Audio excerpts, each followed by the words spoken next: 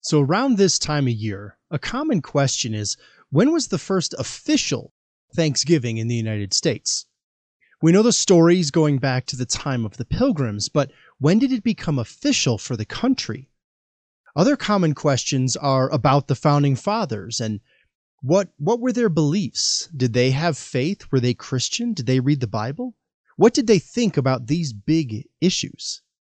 Now, thankfully, we have volumes of correspondence and speeches that we get to go through to look for these things, so we don't have to guess at this. We don't have to try to figure out, well, what did they think? We can actually find out what they thought by just going into the past and reading. That's what I'm going to do a little bit of today, so let's get started. This is the Significant Man Recharge Show. I'm your host, Warren Peterson, and welcome to the 5-Minute Friday.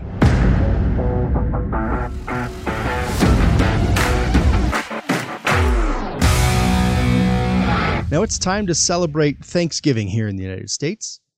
But when was the first official Thanksgiving? When did it actually begin?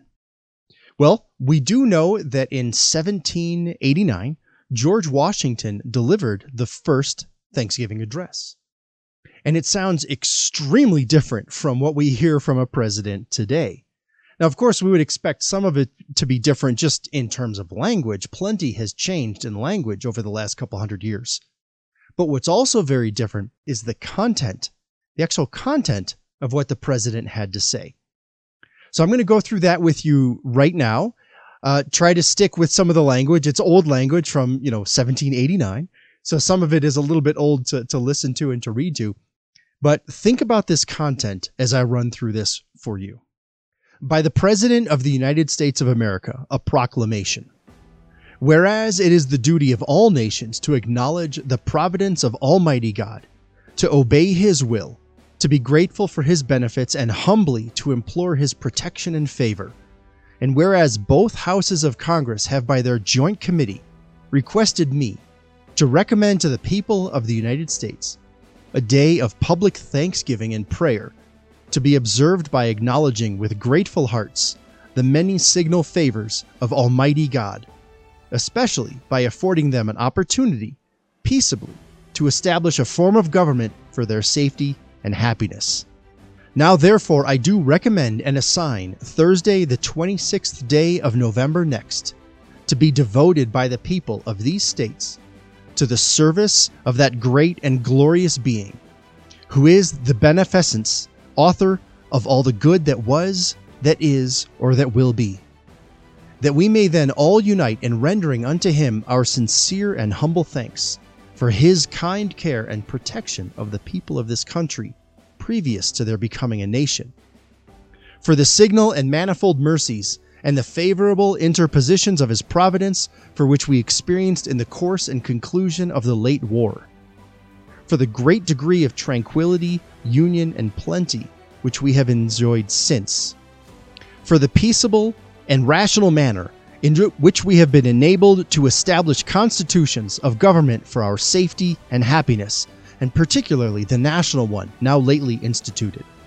for the civil and religious liberty with which we are blessed, and the means we have of acquiring and diffusing useful knowledge, and in general for all the great and various favors for which He hath been pleased to confer upon us. And also that we may then unite in most humbly offering our prayers and supplications to the great Lord and ruler of nations, and beseech Him to pardon our national and other transgressions, to enable us all, whether in public or private stations, to perform our several and relative duties properly and punctually, to render our national government a blessing to all the people, by constantly being a government of wise, just, and constitutional laws, discreetly and faithfully executed and obeyed, to protect and guide all sovereign nations, especially such have shown us kindness, and to bless them with good government, peace, and concord, to promote the knowledge and practice of true religion and virtue, and the increase of science among them and us, and generally to grant unto all mankind such a degree of temporal prosperity as He alone knows to be best. Given under my hand at the city of New York, the 3rd day of October, in the year of our Lord 1789. Signed, George Washington. Now, the content of this message, this first Thanksgiving, is extraordinarily different from any president of our modern day. Which president of modern time would so openly worship and honor God? George Washington was thanking God, Almighty God, with all that the United States had been blessed with. It is my hope that future presidents will follow with what our first president said in the first Thanksgiving address.